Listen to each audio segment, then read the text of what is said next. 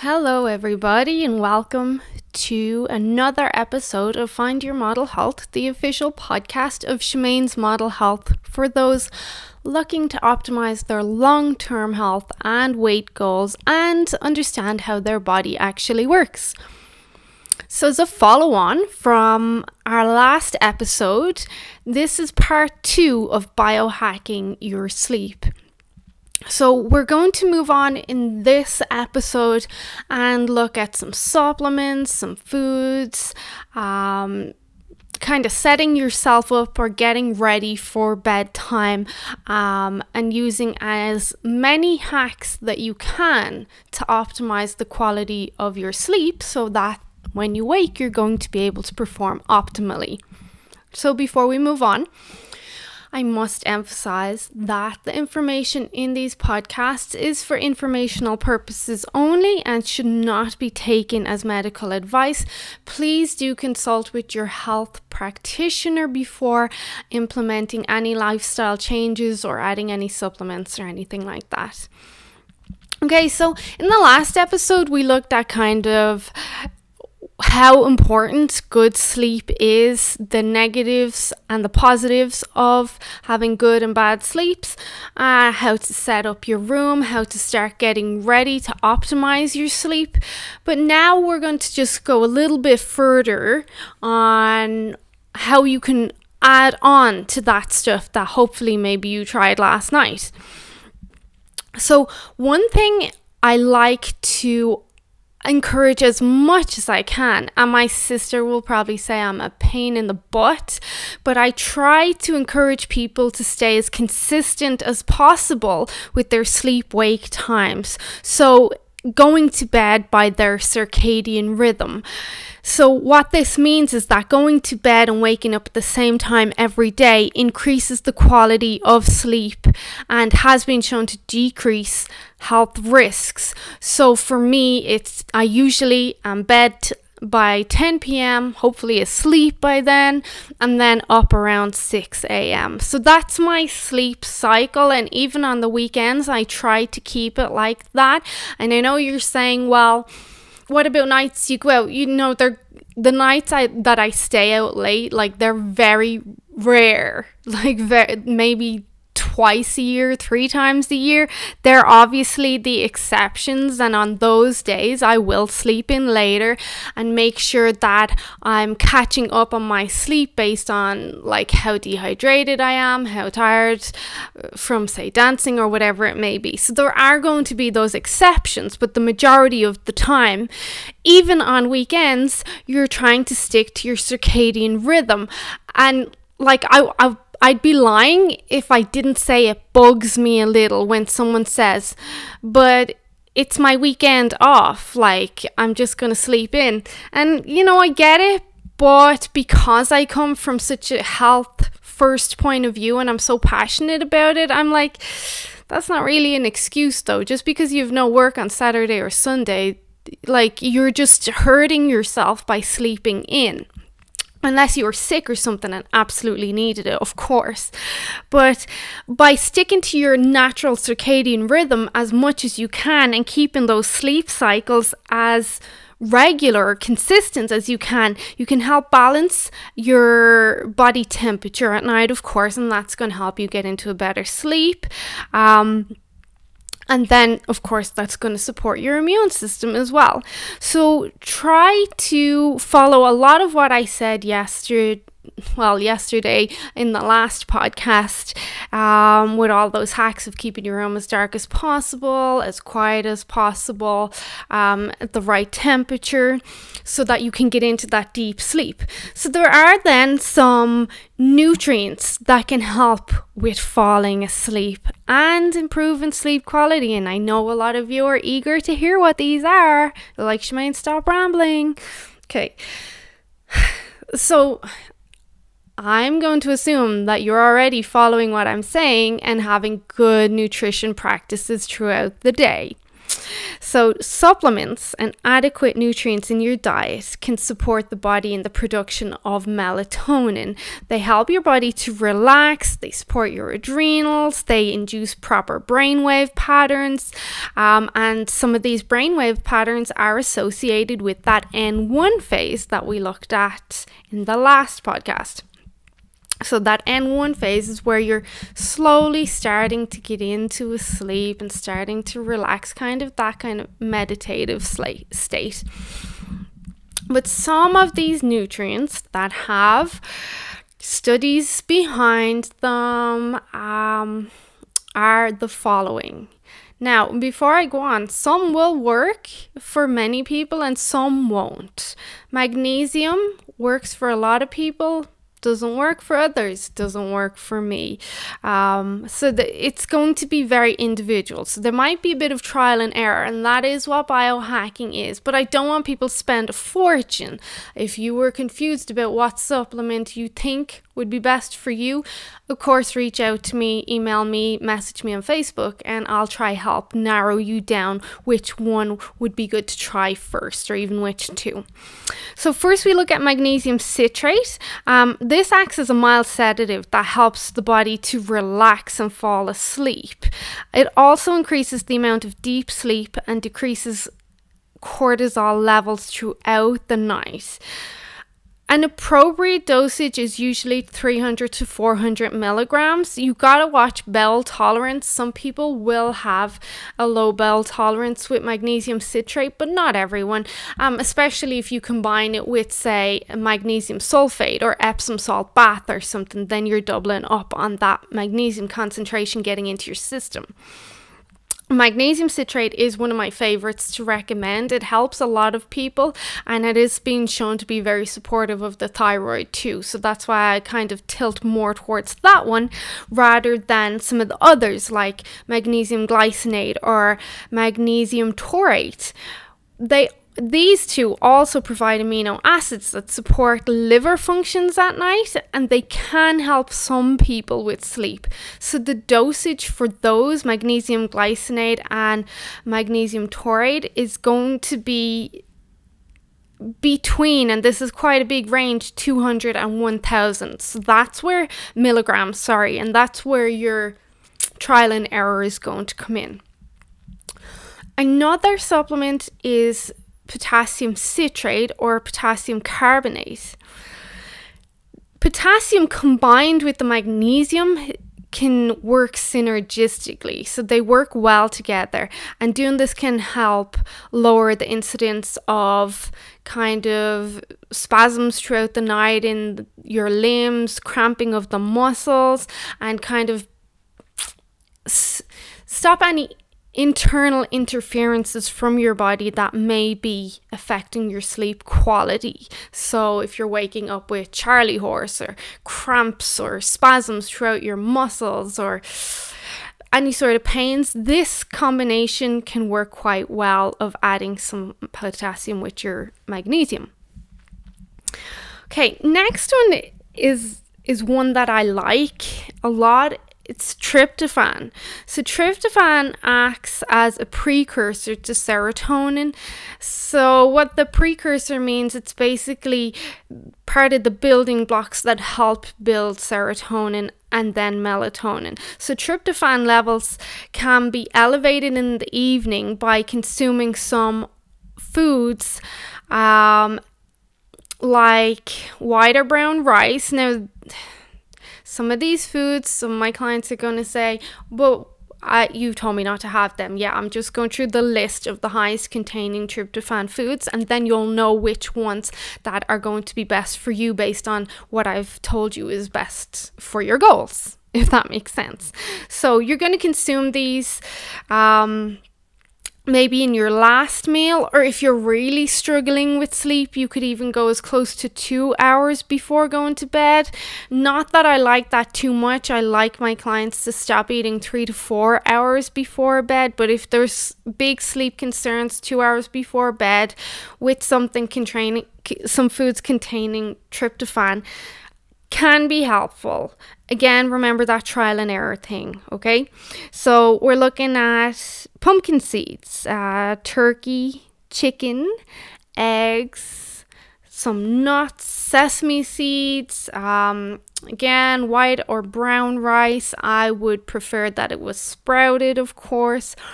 White fish, avocado, but not too overripe. And then if you can combine foods containing calcium and vitamin B6, they can help with the absorption of tryptophan too. So that's going to be more along your animal products, so we'll have that kind of covered, and some greens too. So looking at the foods for tryptophan, your last meal of the day would want to be pretty balanced if that was the road you were going to go down, or alternatively, of course, you could use some sort of supplement. So theanine, the next supplement is theanine, which increases alpha waves and can be helpful for falling asleep. Experiments with rats have shown that theanine improves the quality of sleep when coffee has been ingested during the day. Green tea is a good source of theanine. And I know that many of my clients and myself in our morning routine is going to be green tea followed by a good high-grade coffee. But that is something that can help with falling asleep. If you're doing that along with your sunshine in the morning, along with your morning exercise, your grounding, the whole lot, you're setting yourself up well for a good sleep. So taurine. I'm not such a fan of this, but in some people, taurine has been shown to decrease stress and anxiety and increases the amount of the anxiety inhibiting neurotransmitter GABA. GABA I've spoke a lot about before. I do like GABA as a supplement as well for sleep and helping with anxiety. You're looking at dosages for taurine and even GABA between 500 and 1500. GABA generally, the pills 500 can be more than enough for some people. You got some trial and error there, but taurine is going to be 500 to 1500 milligrams of taurine every night, 1 hour before bedtime. GABA, again, 500 milligrams can be more than enough. I like to start people off with 150 milligrams and then see how they go. I respond well to 150 milligrams of GABA. It nips any anxiety in the bud straight away. But I don't have that severe anxiety. It's more like work related or finance related. So people that have more severe anxiety, they might be looking at increasing that amount of GABA up to 500 milligrams. So don't like to go anywhere over 500 milligrams. And you would do that 2 to 3 times a day or as you feel you need it. So if you feel anxiety coming on or if you're feeling stressed before bed, that's when you take GABA. Just to highlight that a little bit more, when I take GABA, it's usually when I start to feel those butterflies or a bit of anxiety, or I'll go, uh-oh, this is giving me anxiety, and I'll pop my GABA pill, and within a few minutes, those neurotransmitters have been stopped, and I feel okay. Like, I really feel okay. I'm like, oh, phew, I feel okay now. So it can be very beneficial. Zinc is another supplement. Most of my clients are getting adequate zinc, and some will take extra zinc. So zinc naturally raises testosterone levels, and studies have shown that sufficient levels of testosterone have been shown to help improve the quality of sleep. One of my favorite foods for testosterone and for zinc is raw organic pumpkin seeds. So I like to encourage them into my clients' diets. They can be really, really helpful. Vitamin D as well. Even if you are getting sun exposure, in this day and age, we deplete our nutrients and minerals so fast with just how we live. It's just society. There's not a lot we can do about it except stack conditions in our favor, even if you are getting a lot of vitamin D during the day from the sun. So the sun helps us synthesize vitamin D ourselves. It's still wise to take some extra vitamin D, especially if you know that you're already predisposed to depression or moodiness or anxiety. That extra vitamin D can really go a long way. And as a side note, there are a lot of studies that support vitamin D and fat loss, that the higher your levels of vitamin D are in the body, the better the fat burning capability. So just something to think about there. So taking vitamin D in the morning or during the day, of course with fatty foods, because fat's essential for the absorption of vitamin D. That can be very helpful. You don't want to take it in the evening, since vitamin D can interact with melatonin production, okay? So my clients know that they take their vitamin D usually with their first meal, unless I've specified. Vitamin D, again, can interact with the production of melatonin. So this also... I don't want to go off on a tangent too much between sunlight and vitamin D and DHA and energy of the mitochondria and stuff, but vitamin D taken earlier in the day, if you find you're someone that crashes or has energy lulls or struggles with energy during the day, if there's any chance that some melatonin and cortisol are out of balance or disrupting each other, taking vitamin D earlier in the day or even around noon can help a lot with energy. So that's something to bear in mind too. I mean, there's a lot to bear in mind in here. Okay, so when we look at, I'm just going to look at a few more other supplements because people are always asking about these. So one I've been trying lately myself, and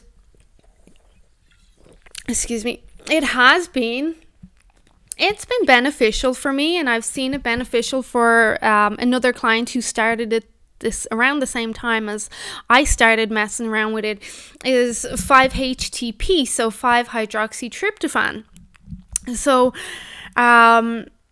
these guys are more of a, you've tried a lot of the other stuff, you need that kind of extra boost.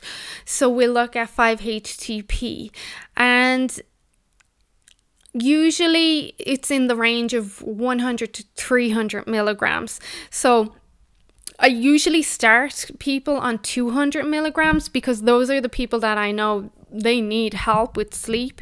And I go with 200 milligrams myself, like on hot nights when I can't sleep and there's a lot of interruptions. I'm hesitant to go higher than that, but it's still safe to go up to 300 milligrams. And you would take that about an hour before going to sleep, to give it time to kind of kick in. That effect can be augmented, of course, by taking other stuff, maybe alcohol or other supplements, but most of the time people are just doing their evening routine, take their supplement and off to bed. Also, I get a lot of questions about melatonin. So melatonin in the ranges of 0.3 to 3 milligrams an hour before going to sleep can be beneficial for a lot of people.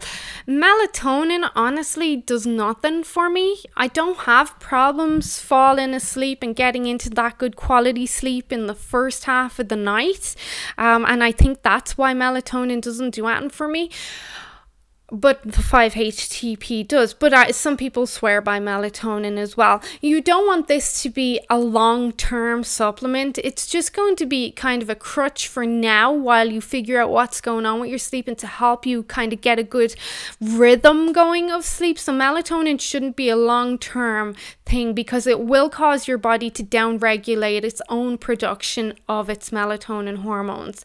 So that's important to remember, that because people think you can take melatonin over the long term and they'll be fine, and that's not a good idea. You don't want to be messing around with your own natural hormonal cycles. So there's some support that shows that B6 taken before sleep can help with remembering your dreams. If you're interested in that, you're looking at about 240 milligrams of vitamin B6. I know some people like to, so I just thought I would throw that in there. So a good vitamin B6, of course. I'm following on from what I said with tryptophan. So you remember tryptophan is a precursor of serotonin and melatonin. You can get a slightly stronger version, L-tryptophan, in supplement form. You would take this 1 to 2 times a day, preferably at night, and it's best absorbed when ingested with carbohydrates. We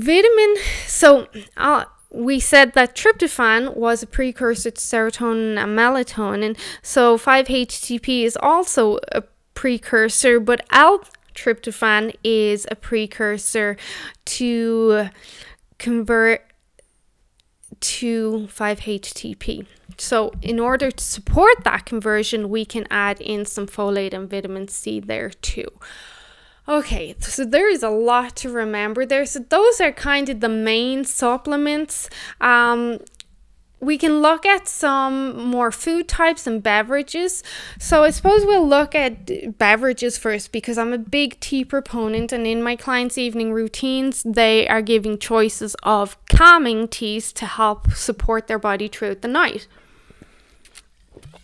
But some beverages that will typically help with sleep are going to be valerian, chamomile, passion flower. Kava can help as well. Peppermint I've seen help a lot of people because it can help support the central nervous system and relax people. I like turmeric and ginger tea as well because they can be beneficial for the gut, like very beneficial for your gut. And we know that the majority of our serotonin is made in our gut, so I like them for that.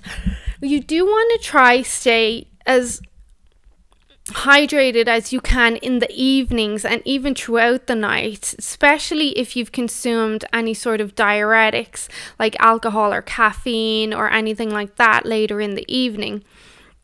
So some people I'll hear will complain about drinking tea in the evening and about getting up so many times during the night, and I will remind them that making sure that you're getting adequate salt into your diet is going to help prevent you getting up. Your liver is typically active mostly between 1 and 3 a.m. Most people see around that 3 a.m. mark, and wakefulness during these hours can be a sign of dehydration too. So not only do you have to get up to pee, but you might want to take a couple of sips of water before you go back asleep there and too. So that is something. Try avoiding substances that disturb your sleep as much as possible. Caffeine 5 to 8 hours before going to bed is usually a good idea. We all metabolize caffeine differently, so for the majority of people, stopping drinking anything containing caffeine after 2 p.m. is going to be a smart idea. A lot of people, I'll say noon just to be on the safe side. And that will pretty much suffice. So stop your caffeine between noon and 2 p.m. Try to avoid foods that contain theobromine and theophylline. You can find that really in cacao. So watching your dark chocolate consumption in the evening, for some people, not everyone, is going to be important. Limit a late evening alcohol consumption as much as possible because alcohol reduces that rapid eye movement sleep, and we looked at how important that was for regeneration in the last episode. So try to not drink any later than 90 minutes before going to bed, and make sure you have a lot of water there too. So then for some people, and I mentioned this to some of my clients a while ago, a substance called thiramine found in foods like bacon and cheese and eggplant and potato and sauerkraut, tomatoes and wine, spinach too, that can increase the production of noradrenaline, which boosts brain activity and keeps you awake. So you might want to play around with avoiding those foods in the evening and see how that helps. So you're going to have to go back and take some notes there, play around, do a little bit of elimination and see if that helps your sleep. There's obviously a lot that plays part in sleeping and sleep quality. So I like these podcasts. You can go back, you can take notes, and then you can do your own trial and error there too. So apart from that, it's very, very important that you, one, try to empty your mind of the worries of the day before going to bed. Whatever you've done by bedtime, it's enough. Everything else can wait until the next day. After a long day, whatever you've done, you've had kids or you've had a big workload, it is easy to get stuck with these thoughts, these incessant thoughts, and they will stimulate brain activity and they'll cause you to worry and they'll give you anxiety and they will play a part in preventing good sleep. Even I've seen with some clients who are overachievers, they worry, is the house clean enough? Is everyone happy? Is everyone taken care of? And these are like subconscious thoughts. Everyone is fine. Everything will be okay. Nothing important is going to need to be done. That can't wait until the next morning when you're functioning better after a good night's sleep.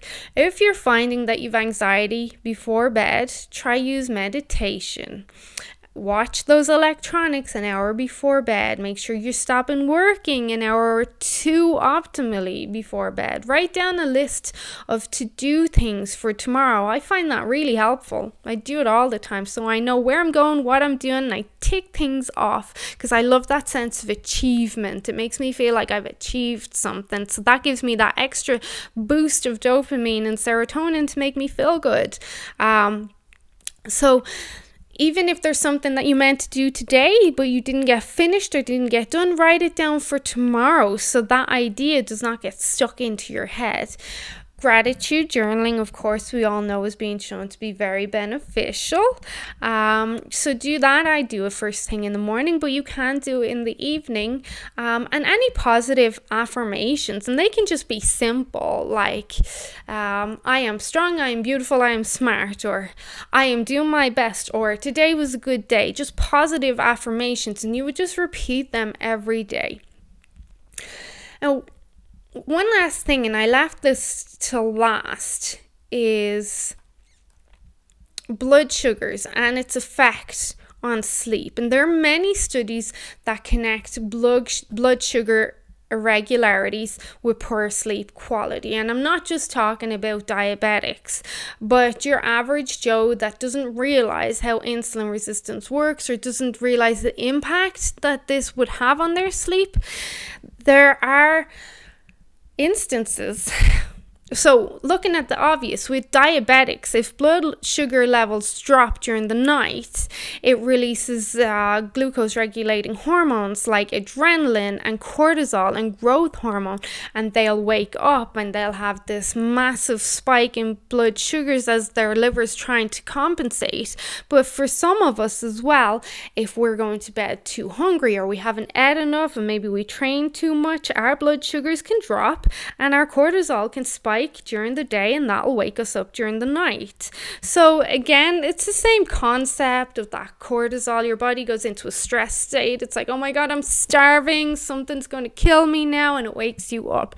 But there's also those people that eat too much sugar during the day and sugar during the night, and this prevents them from getting into a good night's sleep as well. So this very much is trial and error. The majority of people that I work with period or that maybe do intermittent fasting find that when they stop eating several hours before bedtime, they have the best sleep ever. But there are some people that have severe cortisol or adrenal dysfunction or dysregularity that might need some sugar in the evening to help them go to sleep. So for people like that, it is, how do I say this? Sugar in the evening can help some people that have a lot of stress issues or cortisol issues, or that maybe have higher stress levels later on in the day. And having some sugar can help bring those cortisol levels down and induce the serotonin. If this is you, I would encourage you to try some fat first. So that will provide your body with some stable energy throughout the night to keep that cortisol low so it doesn't spike because you're, say, hungry or your energy levels drop. So 1 or 2 tablespoons of MCT oil or some good omega-3 oil 30 to 60 minutes before bed can really help. And you could just mix it into your tea, and that's going to provide you with enough energy to get you through the majority of the night without your body getting too stressed. For some people, 1 or 2 tablespoons of collagen can be really helpful with those aminos. And for others, and I have done this with some of my diabetic clients, more so my hypoglycemic clients, where we'll do some raw organic honey to help replenish the liver's glycogen stores before bed. So usually I'll say, we'll play around and I'll say maybe a half a teaspoon to a teaspoon of honey and see how they get on. And then over time, the body will adapt and it doesn't need it anymore. So there is a few things that can be helpful for a lot of people who have a lot of stress later on in the evening. So there's a lot of supplements there. There's a lot of teas there. There's some ideas. When we look at teas, there's also a big trend with adaptogens now. So you can also look at some holy basil and ashwagandha. Tulsi is a great one. Rhodiola is a great one. Those are adaptogens are especially great for people that have very stressful lifestyles. They have a lot of stress. Reishi mushroom is a very popular adaptogen now, and you can get it in all different forms. I prefer a reishi elixir that's not too sweet or anything. I'm very conscious of, again, those insulin levels and insulin resistance and sweetness of stuff. So reishi really is a great one, though. It can help. But adaptogens are more along the lines for those people that have a lot of stress in their life. If you were to say, okay, Shemaine, I'm not sleeping well, I'm going to do everything you said in the last podcast. I'm going to hack my bedroom, make sure everything's right. But I want to try a supplement tonight and maybe a tea. What would be your top recommendations? So, apart from everything else, I would first encourage you to try magnesium citrate, 300 to 400 milligrams. And my second supplement that I would get you to try then would probably be GABA. So GABA would be next, and I'd say let's try 150 to 300 milligrams of that and see how you get on. Those would be my top 2. Then for tea, so you would take one of those supplements. If you were going out to the shop today, those are your 2 choices of supplements. And then for teas, I would say chamomile is going to be your best, and it's been used for hundreds of thousands of years. And valerian. So try one of those 2 teas. So there you have 2 options of supplements that I'd say try first off, and 2 options of tea. So try them. Do your evening routine, set your bedroom up, watch substances that may disturb your sleep later in the evening with your alcohol, caffeine, and sugar. Make sure you're getting a lot of sunshine and hydration throughout the day. And you really have, between these 2 episodes, you really have some of the top hacks for hacking your sleep. Now, before we go off, I just want to look really quick at measuring your sleep. Some people like to measure their sleep, some people not so much, but the option is there, and it can be very helpful for some people. The history of collecting data on the physiology of sleep goes back well to the late 19th century. Even Sigmund Freud was already interested in dreams in the time well before the invention of EEG and proper understanding of REM sleep. So tracking your sleep is not necessarily something new or trendy. It's been around for a long time, but it can be very helpful. There's a lot of apps you can get on your phone. You can get activity trackers and watches that have a sleep tracking function. You can get jewelry, like smart rings, like the Oura Ring. You can get pendants. You can get sleep trackers that will sense body movements during your sleep using radio waves. You can get trackers that are placed underneath your bed sheets, and they kind of are the preferred option or the best option if you were to go the full hog into self-quantification or even quantifying your sleep. Those would be the best, those sleep trackers. So they're pads that are placed underneath your bed sheets, and they will track your movement and your breathing and all that while you're asleep. You can get sleep trackers fastened to your head that sense eye movements, but not only financially, but this is not feasible for everyone to do. And then heart rate belts, some of those can measure your sleep quality too. If you're looking at an app, I know iPhone has many apps that track your sleep, but one of my favorites and the one I use will be Sleep Cycle. So that's the one that I use and I encourage my clients to use, and it's available on Android too. I'm not sure about the other platforms, but Sleep Cycle, it has a free version, and then of course it has the premium version, but I found that the free version is just as effective in tracking your sleep. So you can look into that. Again, that's called Sleep Cycle. So it is possible to get adequate kind of measurements tracking by simply using your phone. So you will get some idea of the quality of your sleep. If you did want to go that one step further, you could get those trackers that go under your beds sheets or the smart rings, or if you're willing to spend the extra money, you can get contactless body movement sensors, and they're the least likely to cause any disruption. But otherwise, activity trackers, heart rate belts, and other stuff can be effective. Some more comfortable than others. So before we finish up, so here's in summary. To maximize your sleep quality, we're going to aim to get into REM sleep as much as possible. Make sure we're getting into deep sleep as much as possible. For the majority of us, we're going to aim for 7 to 8 hours of sleep a night. We're going to try fall asleep quickly. So we're going to do our evening routine. We're going to maybe take that magnesium or the GABA and do the valerian tea or the chamomile or some of the other supplements or teas I've mentioned. I'm going to maybe do a hot bath if you can, or some sort of meditation or relaxing protocol in the evening. We're going to try avoid exposure to LED lights or blue lights for an hour, optimally 2 before bedtime.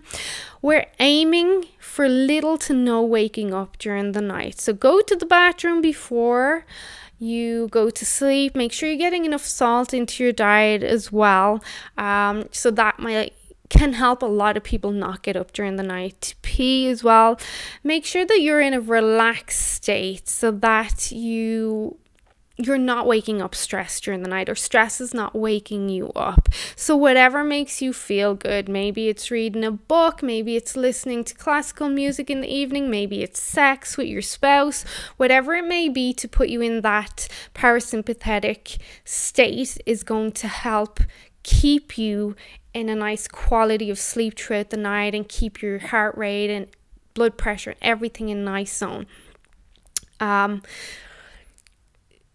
Try, if you want, to use some kind of natural soundscapes if you feel that helps you. Otherwise, as quiet a room, as dark a room, as cool a room as possible. So you guys have a lot to go on there. Like, there's a lot.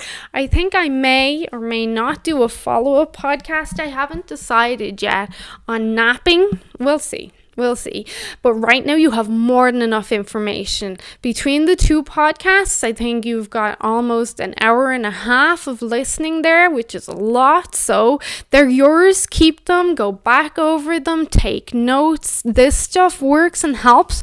But with biohacking and self-quantification, there is going to be some trial and error. So you're going to try a bit of what you think might work for you. And see how you get on. I really wish you all the best of luck. And if you have any questions, do direct them towards me. You can go to my website, shamainsmodelhealth.com, and you can click on email there, or you can find me on Facebook under the same name, or even on Instagram. Okay, so I'm going to leave it there. Please do share with anyone you may feel could benefit from the information in these podcasts. It really helps me reach the masses. And if you don't know by now, I'm just really passionate about making a difference in the world. That's all it is. I just want to make a difference, help people be their best. Enjoy your day. Have a lovely weekend, and we'll chat again soon. Bye-bye.